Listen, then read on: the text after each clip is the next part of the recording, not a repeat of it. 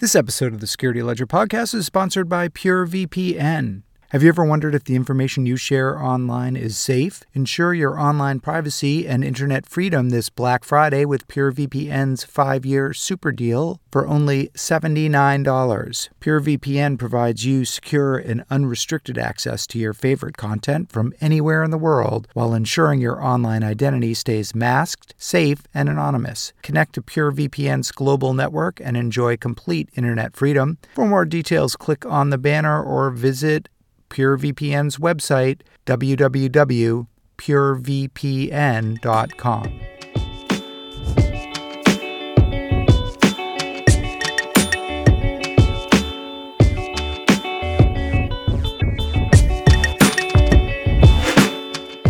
Hello and welcome to the Security Ledger podcast. I'm Paul Roberts, editor-in-chief at the Security Ledger. In this week's episode of the podcast, number 169, ransomware attacks are making headlines all over the world, with malicious file encrypting software wreaking havoc everywhere from school districts in small-town America to hospital networks in France. Up to now, ransomware attacks have followed a pattern that's pretty familiar. Attackers target organizations indiscriminately using phishing email campaigns or malicious websites. For those unfortunate enough to click on a malicious link or open a malicious email attachment, the punishment is swift and severe. Ransomware crawls their network, finding, infecting, and encrypting every hard drive and file in sight. But as the ransomware plague continues unabated, new variants are emerging, less noisy and more particular about the organizations and systems they infect.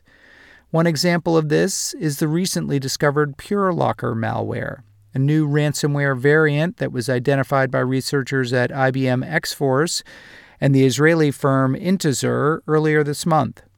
Unlike other common ransomware, PureLocker's a little more shy and retiring by comparison. It's programmed to run only on production servers deployed in the enterprise and only under conditions that are most favorable to the malware spread. Sold as a service, the new ransomware is difficult to detect, and under the hood, it bears a striking resemblance to malware used by hacking groups like Fin6 and the Cobalt Gang, with possible links to an exclusive and expensive malware as a service operation. What does this mean about the evolution of ransomware and the types of companies and assets that may be targeted in the months and years ahead? To find out, we invited Michael Cagialotti, a security researcher at the firm Intezer, which discovered the PureLocker malware. Michael came into the Security Ledger studios to discuss PureLocker and how clues in the ransomware's code helped him and other researchers understand how it worked and where it came from. My name is Michael Cagialotti. I'm a security researcher at Intezer Labs. We are a company focused on genetic malware analysis. Essentially, it's a new way of looking at malware detection or at analysis in general. We believe that code is evolutionary. We have a huge database of files, both malicious and trusted. We took all of those files and mapped their genetic DNA, if you want to call it like that. But actually what we did is we broke them into small fragments, and essentially we labeled all of them. Just like DNA in some ways, sort of the building blocks of malware. Exactly. It's exactly like DNA, but for code. And so we have this system which is called Intezer Analyze. You can upload any file there. We break it down into the smallest fragments we call genes, and we can tell you exactly like each gene, where did we see it before, and if we saw it before, which is an interesting thing of its own, because if we didn't see it, it's probably something new. Actually, we're looking at the code. We're disassembling the files and breaking them to small fragments and creating genes in a clever way. So it's not trivial to just break it into smaller fragments that are actually meaningful. So we do it in a clever way, and we also use like a sandbox, a dynamic execution environment, in order to let the file create more code. So download it from the internet or unpack itself And this way we can analyze those new artifacts as well. If the malware is trying to hide its code via any packing mechanism or anything, this is how we overcome that. Michael, we're talking today because you and the researchers at your company discovered a really interesting new piece of ransomware called PureLocker that was notable for a couple reasons, one of which is that it seems targeted at enterprise application servers. Could you tell us just a little bit about how you discovered this and what is different or unique about PureLocker compared to like other malware that we know about? Sure, that's a good question. So usually ransomware is designed to infect as many victims as possible in hopes of making as much profit as possible. So it infects whatever it can, encrypts whatever it can, and then the attackers expect that a certain percentage of those victims will pay the ransom in order to get their data decrypted. So essentially, it's a simple equation of the more you infect, possibly the more profit you make. While PureLocker, on the other hand, essentially won't encrypt you unless you're executing in a very specific way. So it was essentially designed to be used as part of an attack tool, attack toolkit, or a chain of tools. It's supposed to be executed by a specific binary with specific parameters as well. Not just this binary is not enough, you have to give it specific parameters. And then it also doesn't try to obtain administrator privileges, which it really needs in order to do serious encryption of many files. It expects to have them essentially. And if it doesn't, it exits. So it assumes that it was invoked after gaining privileges.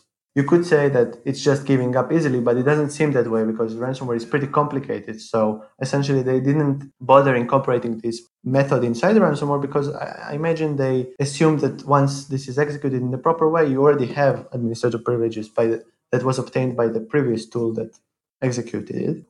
And that's why that's the reason this was undetected for so long, because automated systems couldn't pick up any suspicious behavior. Do we have any sense how long it's been around? 2-3 months, maybe more. You're listening to the Security Ledger podcast, sponsored by PureVPN. Access your favorite content from anywhere in the world safely and anonymously. Get PureVPN's Super Black Friday deal at 88% off on a 5-year plan. For more details, click on the PureVPN banner or visit their website, www.purevpn.com. The other interesting thing that you noticed about this malware was that it was written in Pure Basic, which is a pretty unusual language for a piece of malware to be written in. Tell us just a little bit about Pure Basic and why the malware authors might have chosen to write PureLocker in this language. So Pure Basic is it's a programming language that it has several advantages. It's pretty simple. It actually costs money to get even the most basic license to use it. So it's not like other programming languages, which are usually free. A good advantage of using Pure Basic is that it's easier to multi-platform.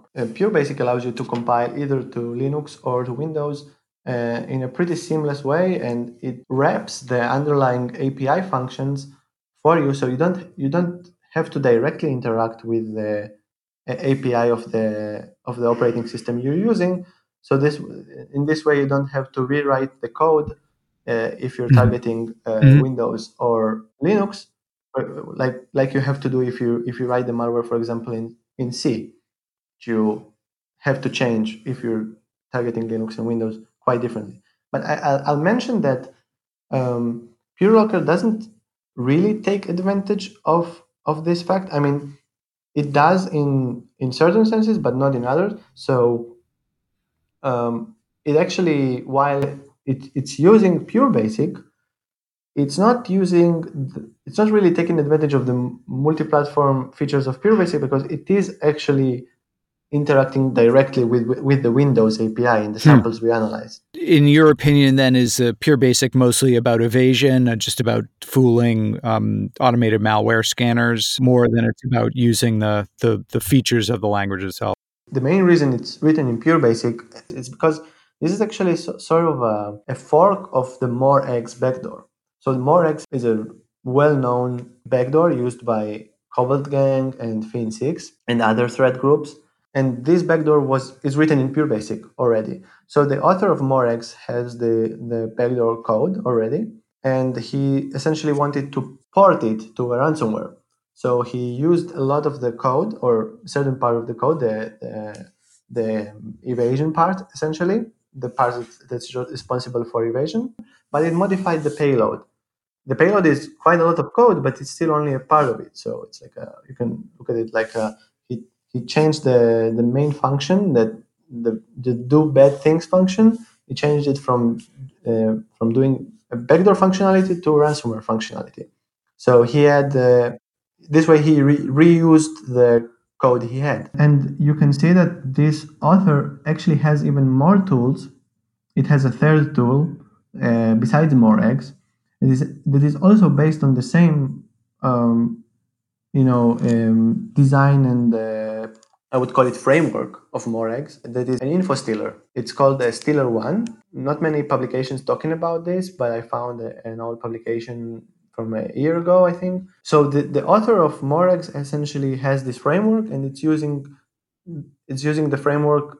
It has a solid framework, I would say, and it's proving to be pretty effective, because even though you would expect this framework, since it is reused so much, even if it's a pretty exclusive toolkit, you don't, not many threat groups have it, but still you have quite a few samples out there.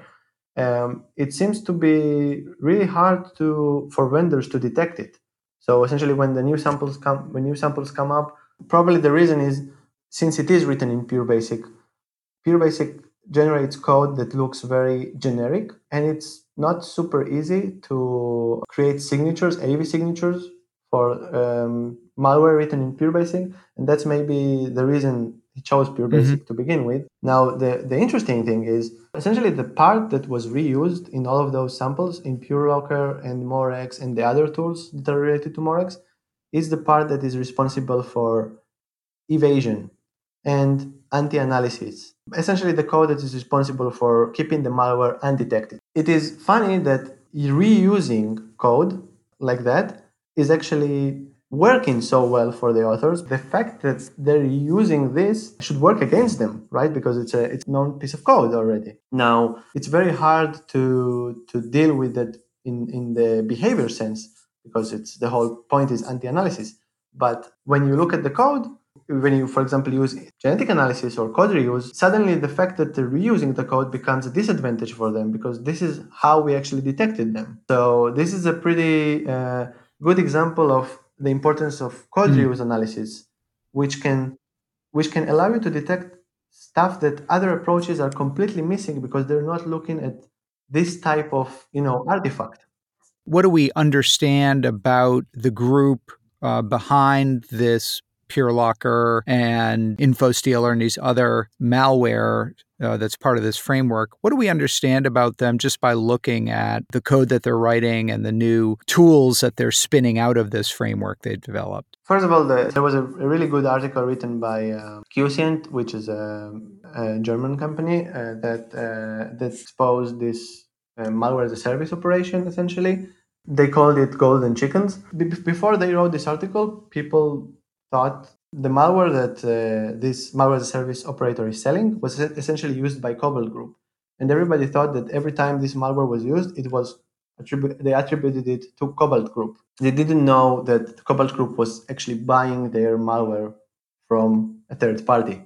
At a certain point, Quotient understood this and realized that they're seeing two or three different groups operating the same pieces of malware based on like the way they're deploying it, the way they're targeting victims, and also the malware had indicators inside that showed it's been operating by different actors. So they exposed this whole malware as a service operation, which is pretty exclusive.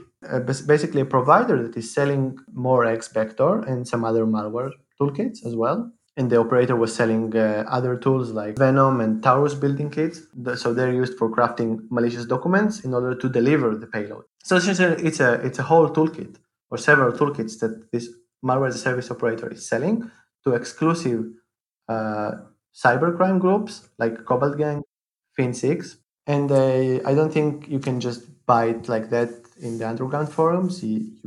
Probably there is some vetting going on.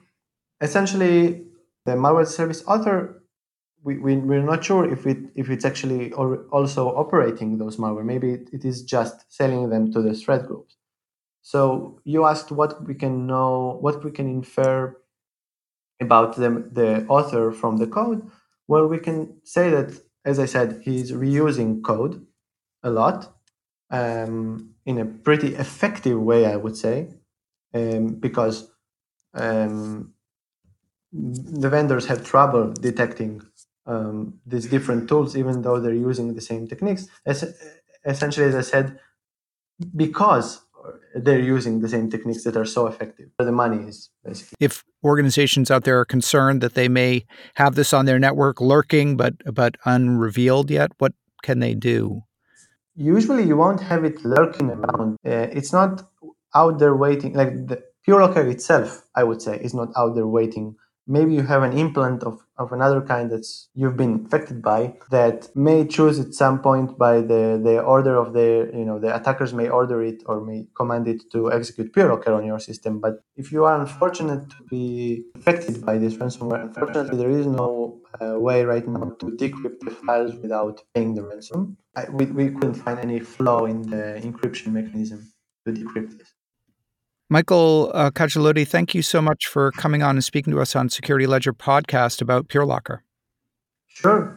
Thanks, Paul. I'm sure we'll speak again. You've been listening to the Security Ledger podcast, sponsored by PureVPN. Protect your online privacy with PureVPN and keep your information safe, secure, and inaccessible from hackers and intruders. Get PureVPN's Super Black Friday deal at 88% off on a 5-year plan. For more details, click on the banner or visit their website, www.purevpn.com.